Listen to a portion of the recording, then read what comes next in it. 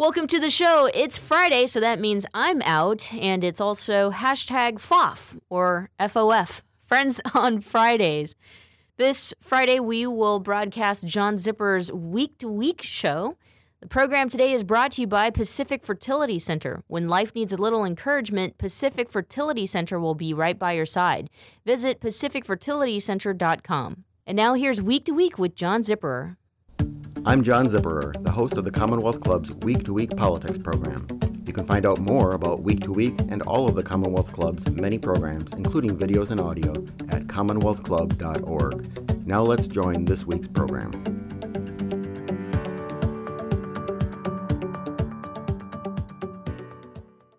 Hello and welcome to tonight's program at Inform at the Commonwealth Club, Redesigning with Tristan Walker and John Maeda. I'm Courtney Hemphill. As mentioned, I'm a partner and technical lead at Carbon 5, and we're a digital product strategy firm. And we work with clients to create exceptional products, build growing teams, and to help them bring their vision to reality. And part of my job over the years has actually been to work closely with our clients and our teams and many of the talented founders and transformative organizations to really redefine our approach to product design. We believe that delivering working software early and often to real users allows for a continuous learning cycle. And from that, we feel that we can evolve beyond the obvious solutions and we can emerge with a better design. So we have foundations in the agile software development movement. We value communication, we value simplicity, feedback, courage, and respect. And all of these are really an ideal complement to user-centered design, to lean product strategies, and it's the fundamental core of great teams. So we share a belief that designing products and services that deliver real impact requires deep collaboration across different teams, represented in diverse thinking and coming from a wide variety of background and skills. Inform and the Commonwealth Club, they bring so many important issues and speakers to a broad spectrum of Bay Area and national audiences in a truly innovative way. So I'm pleased to introduce tonight's speaker, Tristan Walker, founder and CEO of Walker & Company Brands, makers of the Bevel Shave System and Trimmer, and the founder and chairman of Code 2040, and our moderator for this evening, John Maeda, Global Head of Computational Design and Inclusion at Automatic and the author of the annual Design and Tech Report. So tonight's panel is going to be an inspiring conversation as Tristan and John will be discussing how businesses like Walker & Company are finding success and redefining product design by making products that are both visually appealing and highly effective. So please welcome Tristan and John. Look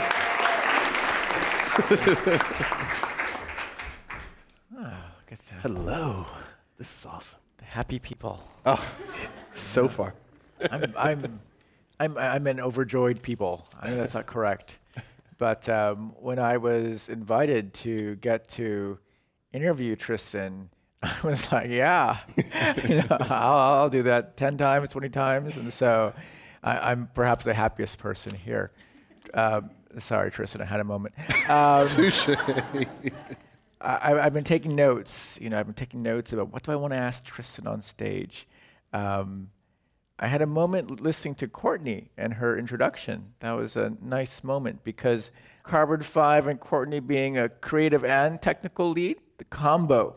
See that combo, the Reese's peanut butter chocolate, peanut butter, rare combination. And when you think of Tristan, or when I think of Tristan, I think of him as someone who has so many parts that are integrating together to form a different kind of founder of a different kind of company. And that's exciting. Thank you. And Tristan, I've been reading up about you in different ways, all positive, of course. But if there's one thing I learned from my fine time at Kleiner Perkins was the idea of a lightning round to start off. Okay. And I didn't actually give you the questions beforehand to prepare you, so I apologize in advance. But I was like, what kind of lightning round could I do? So I'm gonna ask Tristan 6 questions just to give him a 6? easy ones. All right. And you just have to answer with the one that you think is you. Okay. Stanford, ready? And I call this starting with food and getting nerdy. Okay. First question, blueberries or strawberries? Strawberries. Oh, fast. Easy. Okay, there we go. Soylent 8 ounce or Starbucks venti latte? Ooh. Starbucks venti latte. Okay. Go. Tough. I know that was tough for different reasons. Okay. Okay, next one. Original iPhone or iPhone 6? Original iPhone every day. Oh, yeah. That iPhone 6 falls out of your hand all the time. It's designed to break your glass. Okay, next one. Iron Man or Black Panther? Black Panther. That's cool. Yeah. Cadillac or BMW? BMW. That's easy. That was fast. Closed source or open source? That's unfair. I know. That is unfair. We'll leave it at that. So that's a little bit of Tristan. So to start with food and getting nerdy. Now we're going to go into how, I noticed how, well, I'm sure all of you, when you had that moment when you got to talk to each other and there was that sort of Seinfeld moment of no friendship for you. You get to stop. But you had like, oh my gosh, I like this person. I want to hang out and talk with them, And it's because you find different things that are kind of similar, not the same, and it feels really good.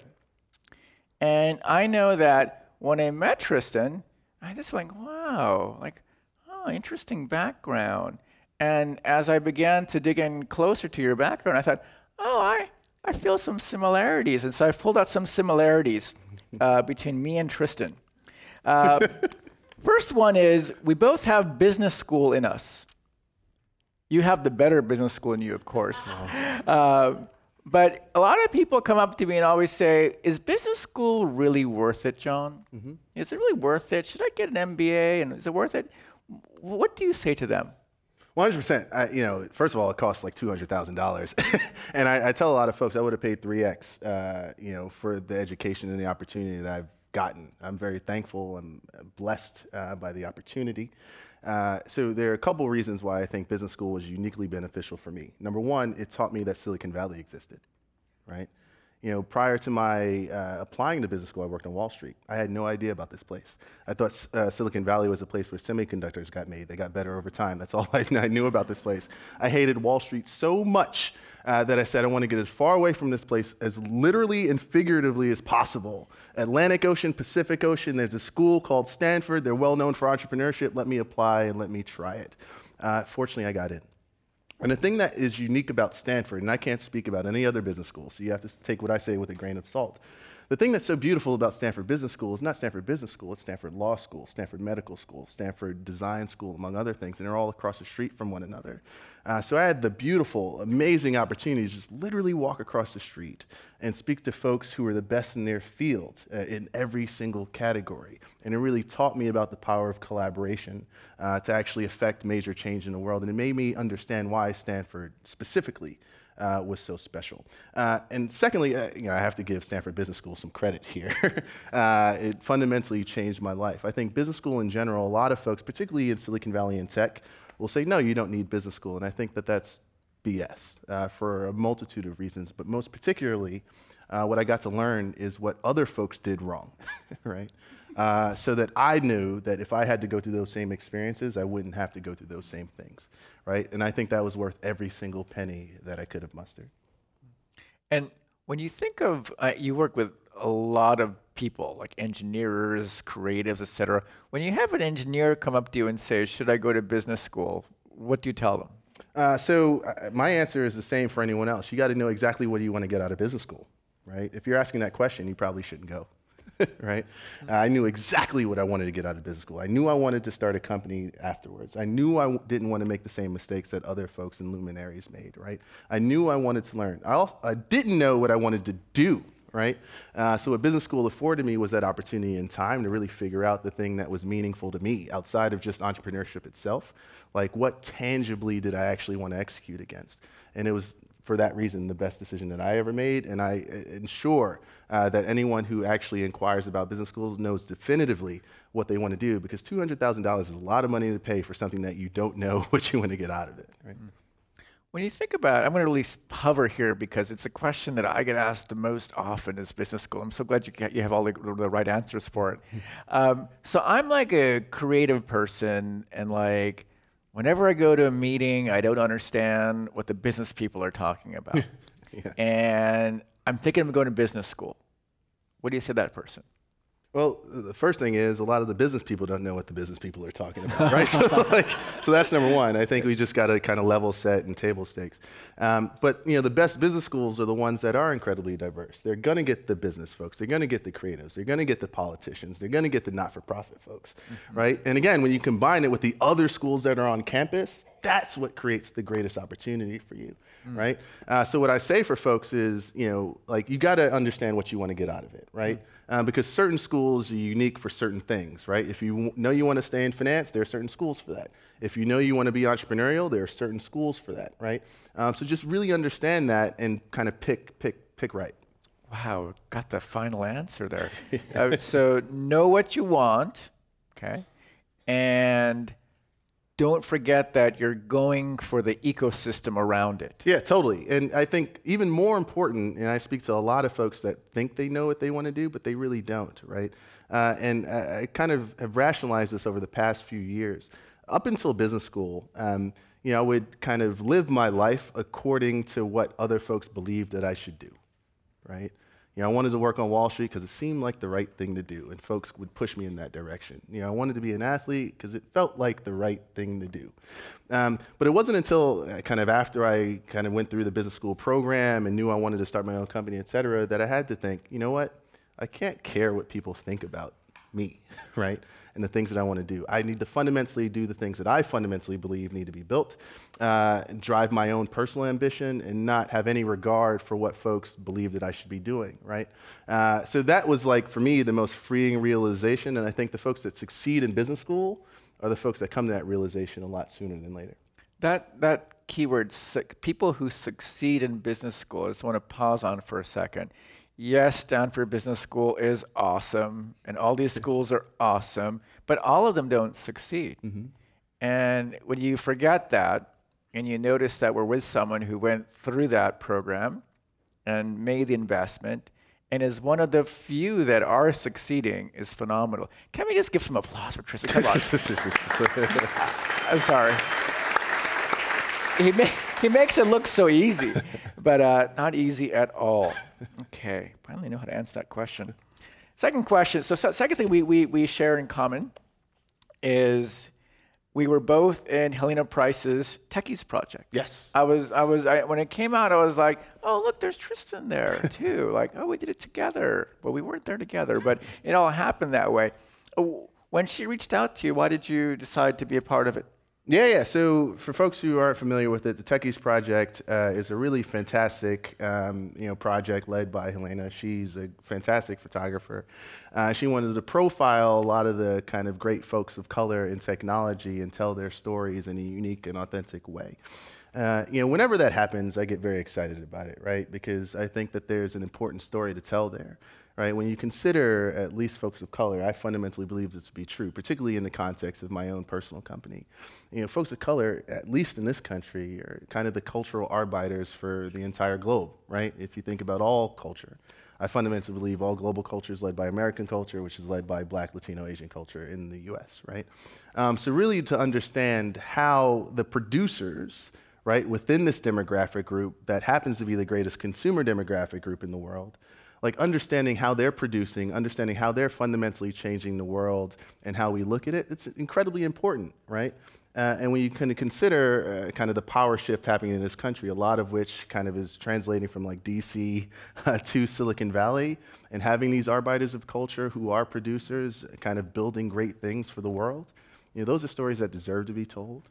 Those are stories that deserve to be evangelized, that are the stories that really deserve kind of everyone's reading. So whenever I get that opportunity to kind of participate, I drop everything else and ensure that I'm being supportive. I mean, when I saw you, I was like, oh, he's so busy, but he's in there. And it was so unique because it really represents every type of person out there.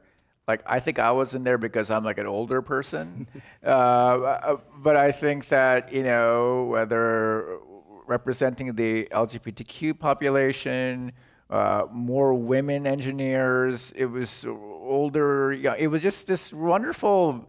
I was like, wow, this is America. Yeah, it's incredibly important. And at least when I fundamentally kind of think about our production and our influence, et cetera, the reason why it's so important that these stories get told is because I fundamentally believe that the folks that are creating, folks of color that are creating here, if we continue to support them, it's the greatest economic opportunity of my lifetime, whether that be for-profit or not-for-profit, and America's competitiveness, right? So whatever I can do for a country that believes so deeply in its hope and opportunity, if we're not evangelizing that, then we're doing a disservice to this country.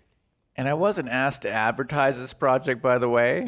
It's just something I read all the time because there's so many interviews in there and I never saw the world that way. Or so if you have a moment anytime we have all these moments where we're standing in line waiting for something, Techies Project, read a different interview by a different person and you'll start thinking differently because our whole world is bombarded with this image of Silicon Valley. Yeah. With that HBO TV show that's funny and blah, blah, blah. Yeah. But you start thinking maybe that's the right way, even though you make fun of it. So that's a big bias change with Techies Project. So it's evergreen. Third thing we have in common, venture capital world. Oh, man. You were in a venture capital, you were hanging out in VC. Indeed. Wow. Yeah. Tell us about what that's like, Tristan. Absolutely. So, again, I'm so incredibly blessed and fortunate to have a lot of the opportunities I've had. So, I worked at a company called Foursquare. I worked there for about 3 years. I was one of the earliest employees. I got to, build the type of company that I always wanted to build, right? A company that folks were inspired to support, that was fundamentally changing the world. And at the end of the 3 years, I felt there were other ambitious things that needed building, right? And I wanted the opportunity to do that. So one of our board members, Ben Horowitz, said, come join us for 9 months. Figure out what you want to do, and we'll pay you to do it. To this day, don't tell my team, it's one of the best jobs I've ever had because I got paid to think of ideas every day, which is actually crazy. Your team's right here, watch out. I'm sorry, yeah, it's like I can't hide from it. So the story goes, I like to say, I spent all 9 months there because they were paying me to do it, but I spent the first 7 months of my time there wasting their time, right? So what does that mean? I was trying to chase the most ambitious thing that I could ever build. I wanted to build a bank, fix childhood obesity, that sort of thing. And it was the kind of one of the most transformative periods of my life because I realized in that if I'm going to dedicate the next 20, 30, 40 years of my life to anything, I wanted to fundamentally feel like I was the best person in the world to solve that thing, right? And it took my having to be at a venture capital firm to really understand that. A lot of venture capitalists, they'll see hundreds or thousands of pitches every single year. And one thing that you see is lots of sameness. Right? There are a lot of folks just chasing the same things. And the best venture capitalists, Andreessen Horowitz being one of them, you start to realize that the best venture capitalists are the ones that chase the things that are completely counterintuitive, right? The bad ideas, right? If you invest in the bad ideas, right, those tend to be the good ones. So the examples that we always give are like the Airbnbs and the Ubers, et cetera. Like who would have ever thought that, strangers would have rented out their own rooms to other strangers and charge money for that? Like that is completely crazy, and that's a terrible idea as of 10 years ago, right? And these guys have created $30 billion of value in that bad idea. So it took my having been there for about 9 months to realize that I probably should be chasing the bad ideas, right? And for a while, I always tried to chase the good ones. And the challenge in that is if everyone else chases the good ideas, there's not much value to create, right? So it was, again, transformative in so much as my really believing and understanding that if I wanted to kind of create the step function change and affect kind of society in ways that are incredibly ambitious, chase the bad ideas. I want to hover here for a second because I'm recently out of the venture capital world into a new world. Congratulations. It's very interesting. And one thing that strikes me is I remember when I entered it, people kept saying to me, oh, John, you don't want to hang out with venture capitalists. They're bad people. And I would tell them, well, I know a lot of bad artists. You just don't want to be near them. They're dangerous. Yeah. So because I found there are good venture capitalists. Mm-hmm.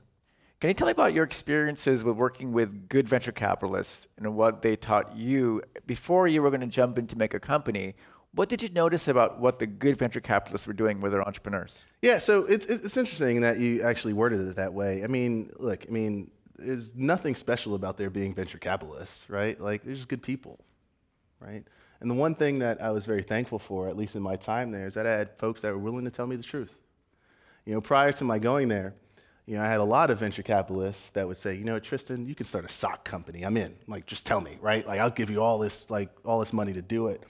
And it's fascinating. Once I finally gave them the idea that I wanted to do, they were like, I don't know about that, right? Like, I'm not sure I support that as much. And it was an incredible eye-opening experience where I actually learned that it's not necessarily the case that the folks on the other side of the table are smarter than I am, right? Perhaps they just don't have the context that I have, right? And there's a beauty and an importance in that, right? So when I think about it, I don't think about title of venture capitalist when I think about folks on the other side of the table. I think, are you willing to acquire the context that I have to understand what we're actually building, right? And fortunately at Andreessen Horowitz, I have folks that are willing to tell me that truth and acquire that context. I think what's an important lesson that I take away from just listening to you in these initial minutes, and I love how we have an old-fashioned counter. There's no iPad. It's an actual binder with numbers on it. Crazy. But when you think about biases, unconscious bias, I think there's unconscious bias towards people with money. Yeah. Like, oh, they're all bad people. I saw it on TV. They were doing bad things. And I think that for entrepreneurs, you can't help but have that bias of having seen it on TV. Yeah. So at what point were you able to get over your own bias against the money people to realize that they were actually going to be partners with you? So first of all, I have no bias against money people because I want to be a money person, right? I've had every desire in the world, at least given my background. I've come from pretty humble beginnings. I have every goal in the world to be as wealthy as possible, as quickly as possible, so I can affect the change that I seek, right?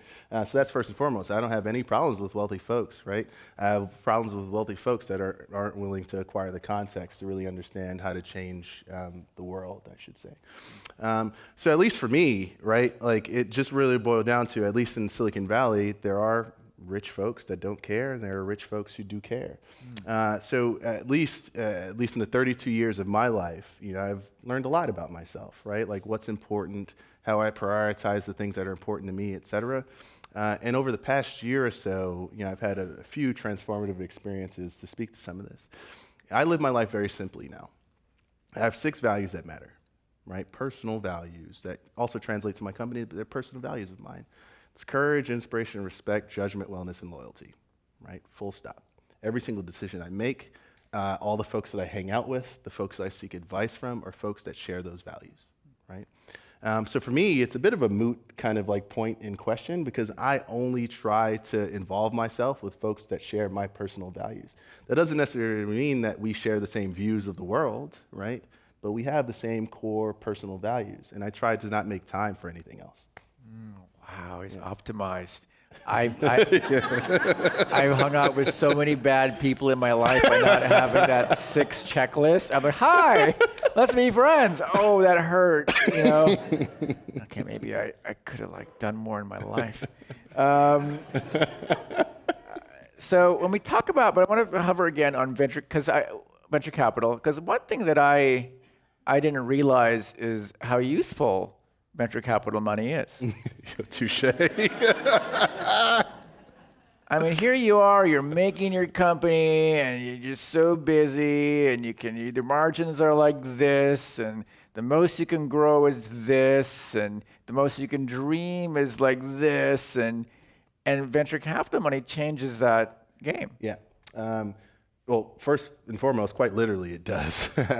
In order to start the company that I, started, it would take $2 million to start it, right? Like, there's no ifs, ands, or buts about it. You just got to raise the money in order to get folks to know that you exist, right? So that's number one. And then I'd say number two, it's both a gift and a curse, right? Because the minute you take money, there's a growth imperative that they have that might be completely different from your own, right? I have every ambition in the world to build a company that's still around 150 years from now, right? You compare that with a lot of venture capitalists that need to see a 10x return inside of 10 years. Like, how do you actually kind of combat that? So this goes back to the kind of personal values, right? Like I need to make sure that every single investor, board member, employee, et cetera, shares my own personal values to that ambition for 150 years from now. Otherwise, we're doomed, right? So venture capital is the greatest thing in the world and the worst thing in the world, depending on who you work with. That who you work with and Tristan's 6 checklist, I wish I wrote it down, but I hope someone wrote that down. Good combination of things. Okay, very effective. Now we're going to go into the topic of this gathering here, design, because I know you're passionate about Very it. much so. Your products, like they're designed. They feel like design. They aspire to even more design. As I watch you on Twitter, and I just found out that Tristan, that's actually him on Twitter, like firing off tweets All the time. I apologize. I thought he had like an extra person or maybe a robotic Tristan next to him doing this or something. But you're talking to the entire planet.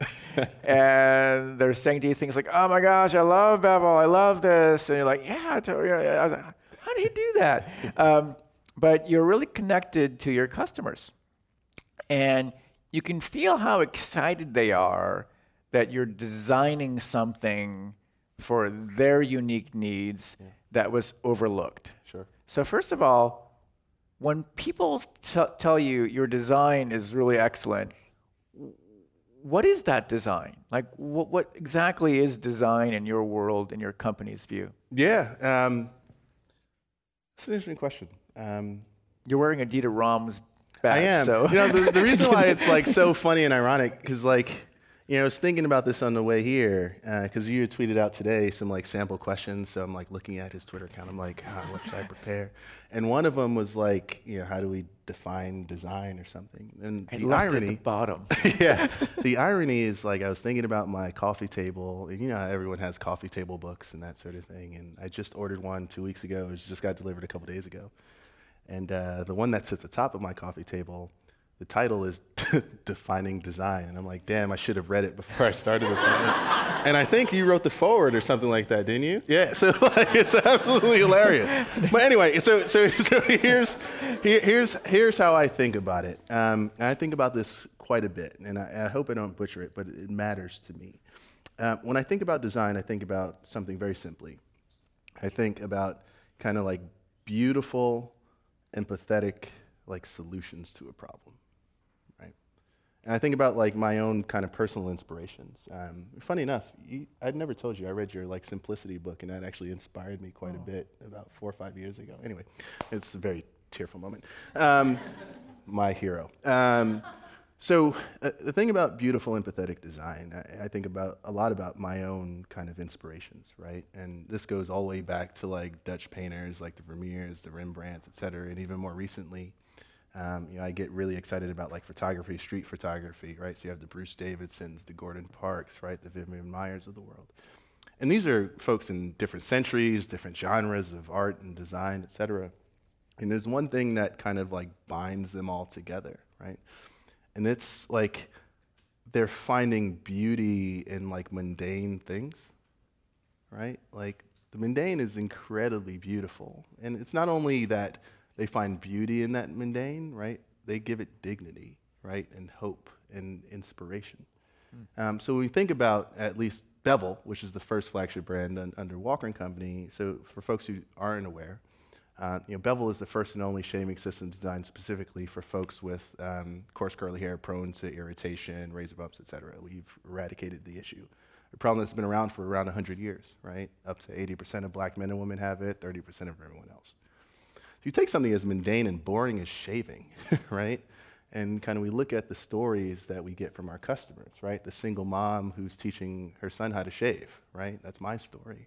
The gentleman in the Army that has to shave every day with inferior products, prone to razor bumps, and affects his performance in the field. The gentleman working on Wall Street that gets ridiculed for donning a beard to work out of fear of using some of the mass market products that exist. That's a very mundane story. And what Bevel's allowed and provided is dignity in our own kind of personal design. That's not only aesthetic, right? It's experiential, right? We want our folks to feel like first-class citizens in a world where at retail they feel second-class, right?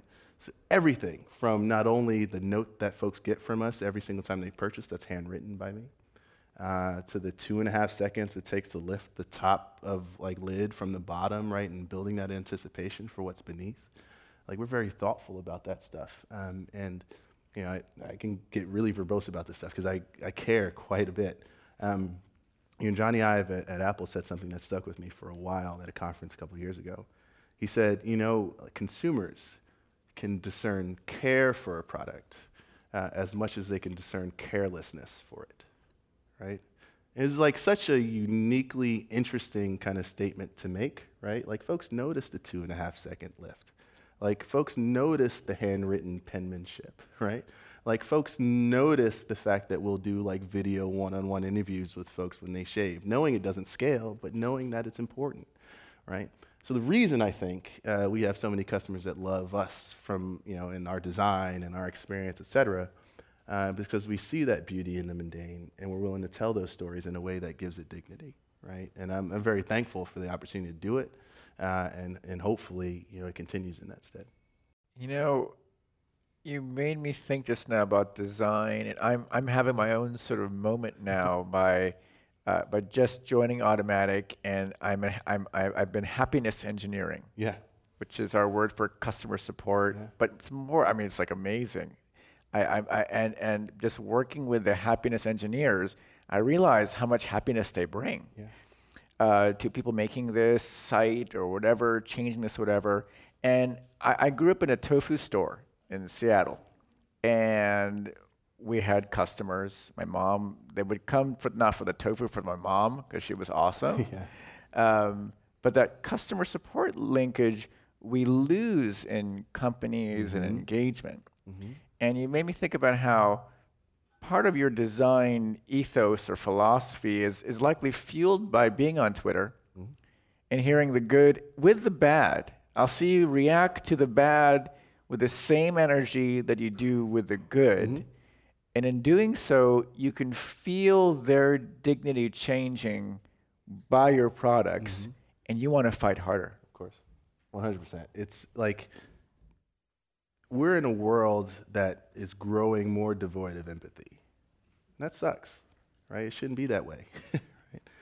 So I want to ensure that everything that we do, every single interaction we have with our customers, every single interaction we have with potential customers, every single interaction we have with canceled customers, right, really brings empathy to the forefront, right? And if we don't do that, we fail. It's really that simple. I remember when we were in Aspen for a design thing together, and I was really happy when you were trying to help the audience understand that design isn't just about pretty things. It impacts business, impacts your business. Can you describe that further? Yeah, no, totally. So it's interesting. So I kind of think about this idea of you know, beautiful, empathetic solutions. Like, what does that mean in the world where you build companies, right? So like, what's a potential problem that needs a solution, right? So one thing that we talk a lot about is even just the diversity of our company, right? You know, we have a company in Silicon Valley, which is a bit weird that like we're majority minority, majority woman, the majority of my leadership is women of color. Like, that's different and unique and weird. It shouldn't be, but it is, right? And you know, we always knew a couple of things. Number one, in order to build a company that matters in the space that we're in, the diversity of our employee base needed to reflect the diversity of our consumer base, right? So number one, let's solve that problem by ensuring that happens. So how do you do that, right? So you know, I just came from another talk at another technology company, and they asked me similar questions around diversity, inclusion, and how it's possible that like you guys are majority minority and we're not. And I'm like, it's very easy. Like, it's very, very simple. And we kind of approach this with empathy very much in the same way. It all starts with values, 100%, right? And you know, a few folks from my team are here now, and perhaps they can kind of tell you, anytime anyone says kind of the words culture fit, I get disgusted and I kind of want to throw up, right? The reason is no one ever defines it, right? Like, when you say culture fit, it's like, oh, this person made me laugh. I play golf with this person. That's a very selfish thing. Right? There's no empathy and selflessness in that, right? So 2 weeks even before I found or got my first round of funding, I wrote down those 6 values, the courage all the way to loyalty, right? And I defined every single one. Why is that important? Now when we interview folks, we'll ask leading questions to get at one's inspiration, courage, respect, judgment, wellness, loyalty, right? When we give your semi-annual, annual reviews, you're rated against your goal attainment, but also your adherence to the values that we have at the company. Why does that matter? Because we operate the same way when I'm in the room or outside of it, right? And that's selfless, at least in my opinion. So we've taken a very big problem that a lot of folks have, and we've solved it through empathy. And notice something about every single one of those values, right? It's not male, it's not female, it's not Black, Latino, Asian, it's not old, it's not young. And you look at a lot of the other companies that exist out there, it's like biased action, right? We're gonna kill our competitors, right? Like, no, that doesn't resonate with everyone. Like, everyone wants to be courageous. Everyone wants to be inspired, right? Folks want to kind of be treated with respect. And I think in our definition of those things, by definition, we are practicing our own empathy. So it should be no different in our product development as it is in our hiring. This is like one of those desserts where you just want to enjoy it more. Just don't want to like mess it up or anything, because this, and when you said the word culture fit, that word to me also signals just the easy feeling you can have, but you just don't have to justify it. It's lazy. And then it begins to propagate a notion that, well, they're like us and they're not like us and we're better than them. And it's just so vague. Yeah, very much so. I hate it. Yeah. I hate it so much. Ooh, I'm going to hate that word from now on. Now. Good. Watch out. Okay, so why is it, well, at least I've seen this, maybe you've seen it differently, but why is it that most creative people out there, creative people, traditionally trained creative people, make a face when they hear the word business? Like, business. I'm not sure if you've ever seen that face before, but I've seen it a lot. Do you ever see that face at all? Or maybe in your past lives, or no? Well, at least for me, I see a hell of a lot less of it. I actually wanted to ask you that same question, but I'll answer first and I'll put it back on you. We can do that. Right? So I think the reason why I haven't seen as much of it is because, I don't think I'm a business person. I think I'm a creative person that appreciates business, right? I think there's too much us versus them, and there are plenty of folks in the world that can appreciate both, right? Like folks like you, like folks like me, et cetera. And I think the more and more we can appreciate the fact that it doesn't have to be us versus them, that opens up opportunities for more empathy, more creation, more brilliance, more genius, right? So I've never really had to deal with that as much because I try to speak my language as creatives do, right? And again, by definition, that is empathy, right? So I never understood why folks kind of cringe and make that face, because to me, they're one and the same. It's hard to be a creative without an appreciation for business because you're going to create something that no one could benefit from, right? The definition of being a creative is creating value, right? But then someone needs to extract that value, right, to the benefit of others. One of the best lessons that I learned, not necessarily about this, but it's tangentially related. I was 20 years old and I was working on Wall Street, hating my life, right? And there's one gentleman, his name was Bill Lighton. He was a managing director on Wall Street, one of the most successful Black managing directors ever. He said, "Tristan, sit down." And I was like, "All right, great, thank you." And he said, "I have the formula for life," right? I was like, "All right, awesome, hit me with it." And he said, "Tristan, you want to spend the first third of your life learning, the second third of your life earning, and the last third returning," right?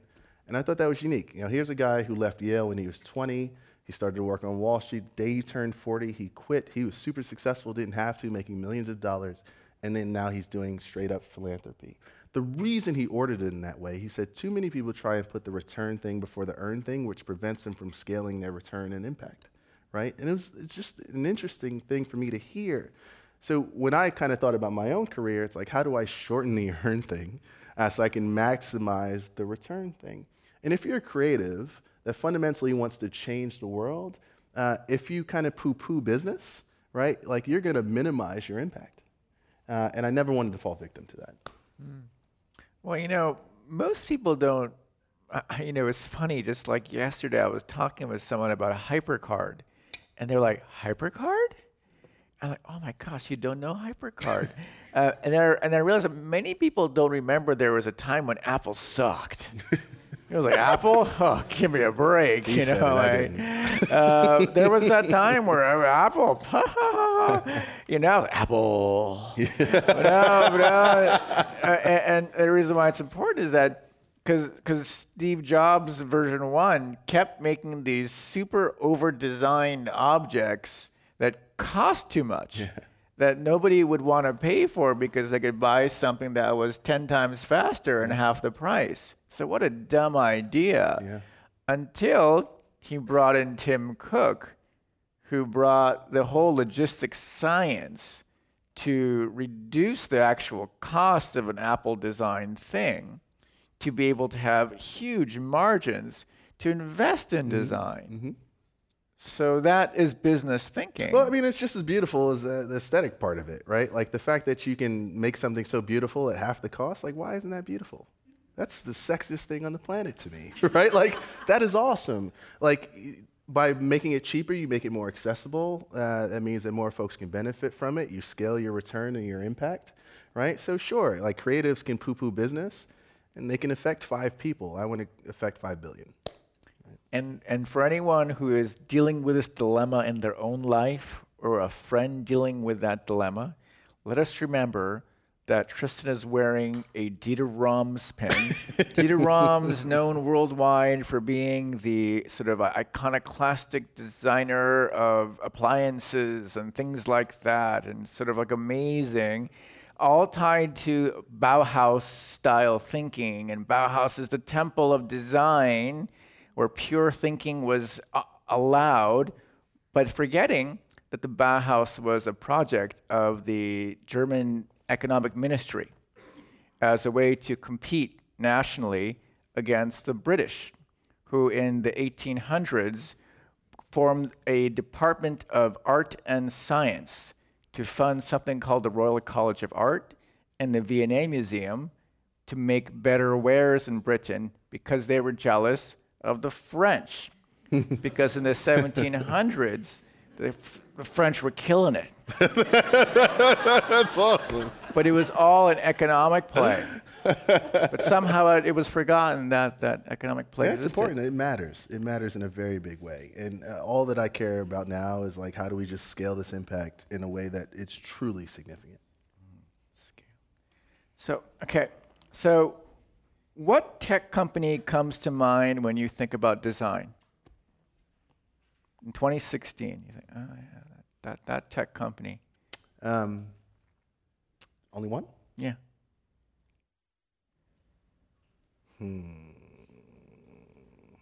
Oh, 25 minutes? I still have 25 minutes to figure this out. Twitter. Why? The thing I appreciate so much about Jack Dorsey is that he's completely uncompromising.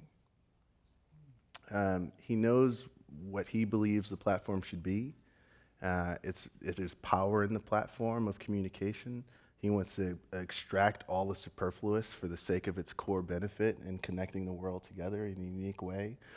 He doesn't let the business interest kind of affect that line of thinking, right?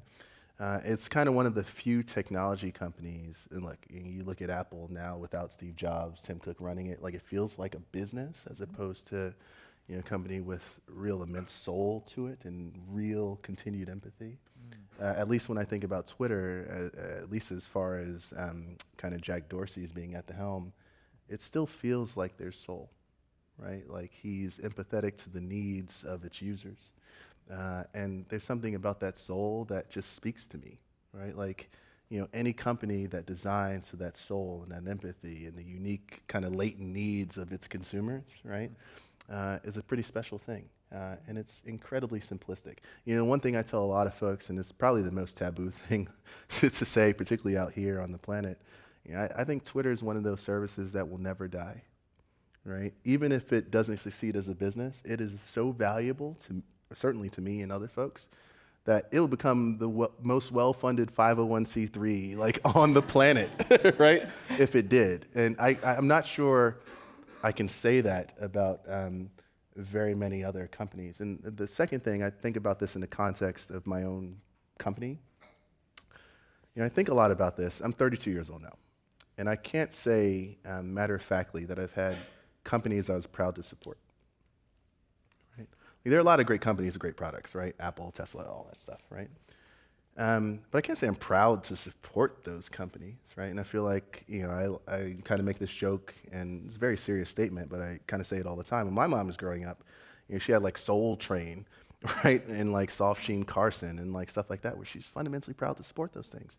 And when I look at this generation and future generations, at least in the context of Walker & Company, can we be that brand that folks are proud to support? I think the closest kind of company that kind of speaks to some of that, that I'm actually fundamentally proud to support is Twitter. I was just laughing to myself because you mentioned your mom and Soul Train.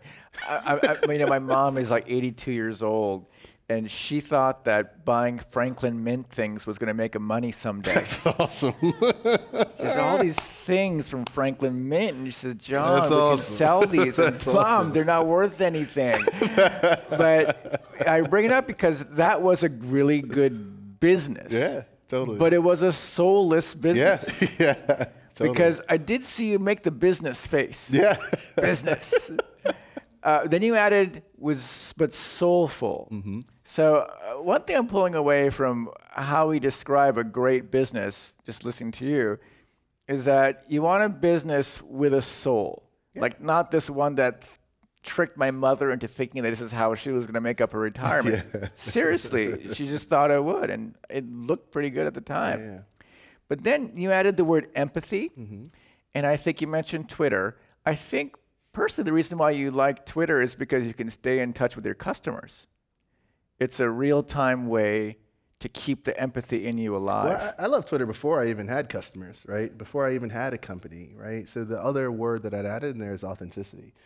Like one thing that folks don't know about me, they see me on Twitter all the time and they think I'm the most extroverted person on the planet. I'm incredibly introverted, like incredibly introverted. What Twitter has allowed me to do is to scale my voice to a lot more people, whether it's customers or not, right? And it allows me to continue to be my best self as long as I continue to kind of articulate the values that matter to me. And I can reach anyone, right? And I can touch anyone. And I can be authentic in that regard without necessarily having to kind of travel and be at a networking event, drinking with these groups of folks that I may or may not like, et cetera, right?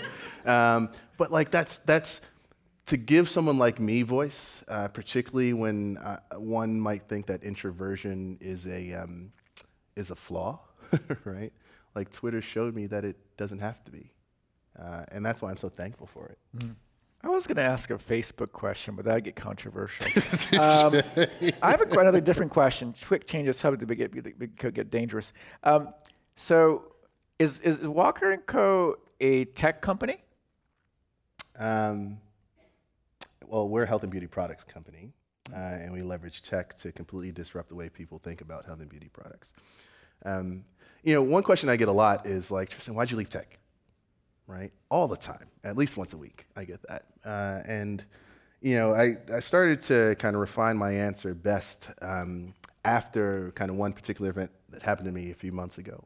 I was at this USA Today event and on a panel, and afterwards, I had a gentleman walk up to me and he said, Tristan, why'd you leave tech? And what happened next was funny, but also guided the way that I think about my business. So I asked him, I was like, what shampoo do you use? He said, Suave. And I was like, problem number one. The second question that I asked him, I said, do you know who owns Suave? He said, no. I was like, okay.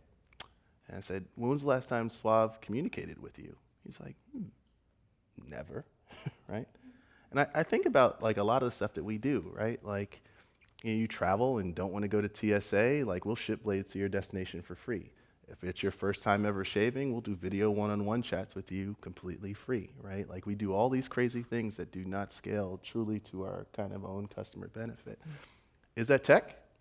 If you kind of took away all the health and beauty stuff, I think so, Not only that, I think a lot of folks think about kind of the context of the company where it is right now, right? We have a 150-year plan for this company, leveraging technology in continued innovative ways, right? So our communication with those customers, our messaging to those customers, right? If folks come to our website from Palo Alto, they probably should be seeing something different from folks who come from Tuscaloosa, Alabama. The tone of voice should probably be different, right? We should be empathetic to kind of that locale, their needs, among other things, right? So this goes to some of that empathy. I think even about the products that we make, right? We're in an industry that's $500 billion built completely on the shoulders of subjectivity, right? Why is it the fact that not everyone's unique physiological makeup is respected? Why is it the fact that my son has to use the same baby lotion as everyone else, right? When he has eczema, allergies, et cetera, right? Why is it the fact that like my wife has to use the same hair care products as anyone else? There's nothing more unique on the planet than an individual's physiological makeup, but this is the last industry on the planet that has not respected it, right? You need technology to fix that problem. I can't see any other way to do it. So a lot of folks kind of look at our company as Bevel. No, we're not a shaving company. We're a family of brands building very ambitious things to solve really important problems for people. But when I kind of think about our grandiose vision for Walker & Company, I want everybody on the planet to experience a Walker & Company brand. I want that brand that they experience in that category to be the last brand they ever feel they have to use. And the reason they're going to do that is because we're going to show them that the products that they're using on themselves work, and we're going to show them how much they work. Right? Stay tuned. I'm glad I wasn't that suave man. Yeah, me too. Looking good, John. So I think that because you're a quasi-hybrid person, you know that there are generally two types of thinkers out there. There are the linear thinkers, linear execution-oriented thinkers, the convergent thinkers. Then there are the non-linear, Captain Jack, it's say that with disgust. I know, it's difficult right now. But complex, creative, like where are they going with this? Divergent. Two types of people. Which type of person does a CEO listen to the most? Listen to the most? Yeah. Which is that? Which population should the CEO of a high growth startup listen to the most? Yeah, I think nonlinear. Particularly in the context of like the company we want to build. If we are to build a kind of 150-year-old company, for me to focus primarily on nonlinear versus linear thinking would be a failure, right? And I kind of say that through this experience. I get a lot of like press interviews, and a lot of folks will ask me, what's your 5-year plan? That's always the hardest question for me to answer. Like I always can answer the 150-year plan. I could always answer the 12-month plan, but I could never answer the 5-year plan. And the reason is the 5-year plan is just a suite of like well-executed 12-month plans, right?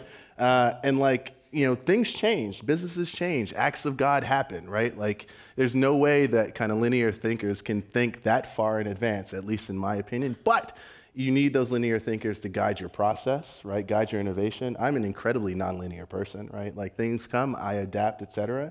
Either to our company's benefit and to our demise. I don't know, we'll see. But I've been very blessed and fortunate to kind of surround myself with both linear and nonlinear kind of thinkers, right? At least when I think about my own management, I try and anchor our team so far towards the extremes for the sake of innovation, knowing that we're never going to get there, but we're further right than center, right?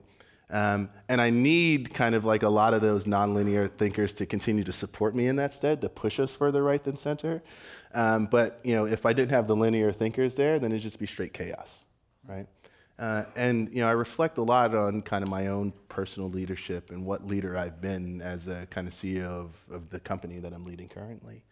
And in my life, I've always been this like step function kind of guy, right? Like I want to kind of benefit humanity 2, 5, 10, 100x, right? And it's really hard to manage people that way, right? It really is, because you can't assume that everyone's the same. And there are a lot of really fantastic gradual thinkers, right? So over the past like 6 to 12 months, the one thing that has fundamentally changed my leadership, my personhood, among other things, I like to think, all right, well, if I can improve 1.2% every single week for a year later, I'm 2x better than I was the previous year. That's just the power of compounding, right? So the more gradual I am in my thinking, while still trying to kind of push our team to the extremes, has served me quite well. But the only way I'm able to do that in a way that's sane is to surround myself with both. Both. Okay, this is the famous Inforum tradition to ask all the speakers this question. Here goes. Tristan Walker, what is your 60-second idea to change the world? All right. So it's going to sound a bit vague, but I'll kind of dig into it. It's to give us opportunity. And by us, I mean, certainly me as like a man of color, at least in Silicon Valley, having no awareness that this place was a thing. Mitch Kapor said something, I don't know where this came from originally, and perhaps I'm embarrassed to not know this quote, but it's that genius is actually evenly distributed, but opportunity is not. That's a problem, right? Like there's genius in this culture, right? There's like influence in this culture. And if you look at kind of a lot of things that we're doing, we're impacting the world in immeasurable ways. When you take this greatest consumer demographic on the planet and make them the greatest producer demographic on the planet, who's dared to kind of ask what can result from that? Think about it. Like if you just kind of just take a few more steps in answering that question, that to me is not only the greatest economic opportunity of my lifetime, but is the greatest thing that America can actually do for its people and the world in general. I think that captures the feeling. Let's first applause that feeling. Come on. And I think what underlies it all, from what I've learned by watching Tristan and living life a little bit, is that I understand that part of that 60-second vision is going to happen because you've attracted phenomenal people on your team. Very lucky. And so I'm glad that you felt us teaming here on stage together. I felt it was a true honor to get to do that with you and with all of you. And I just want to close with another big round of applause for Tristan Walker. Thank you, Jim.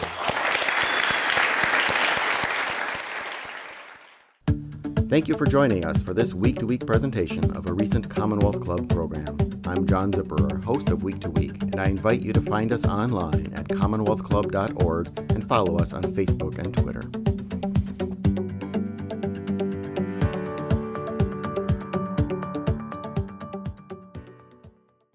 Thanks so much for tuning in today. For more on us and other programs or podcasts you might have missed, you can head to michellemeow.com. See you all next week. Babe, I think we're ready. We're really doing this. Yeah, I'm ready for our family. So where do we start? Starting a family is a team effort, and when life needs a little encouragement, Pacific Fertility Center will be right by your side. As a unified team of the best fertility specialists, guided by the highest ethical standards, Pacific Fertility Center provides patients with compassionate fertility care. Visit pacificfertilitycenter.com. This is a true story about two best friends who fell in love and moved across the country to the city by the bay.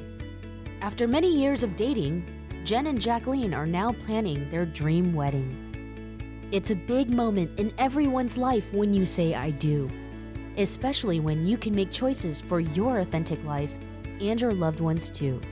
Congratulations, Jen and Jacqueline. Live your authentic life. A special message brought to you by Weatherford BMW. When asked, 90% of seniors say they want to remain in their own homes as they age. Hello, I'm Charles Symes, owner of Allegra Home Care. Our caregivers have been serving seniors and the aging community for over 20 years. Allegra Home Care is the only Bay Area home care agency that is LGTB certified. Helping LGTB seniors stay at home is our passion. Please visit us at www.alegrecare.com. Allegra Home Care, serving your community. You're listening to the Progressive Voices channel on TuneIn. Please help us grow. Tell your friends to tune in to Progressive Voices. Find out more at progressivevoices.com.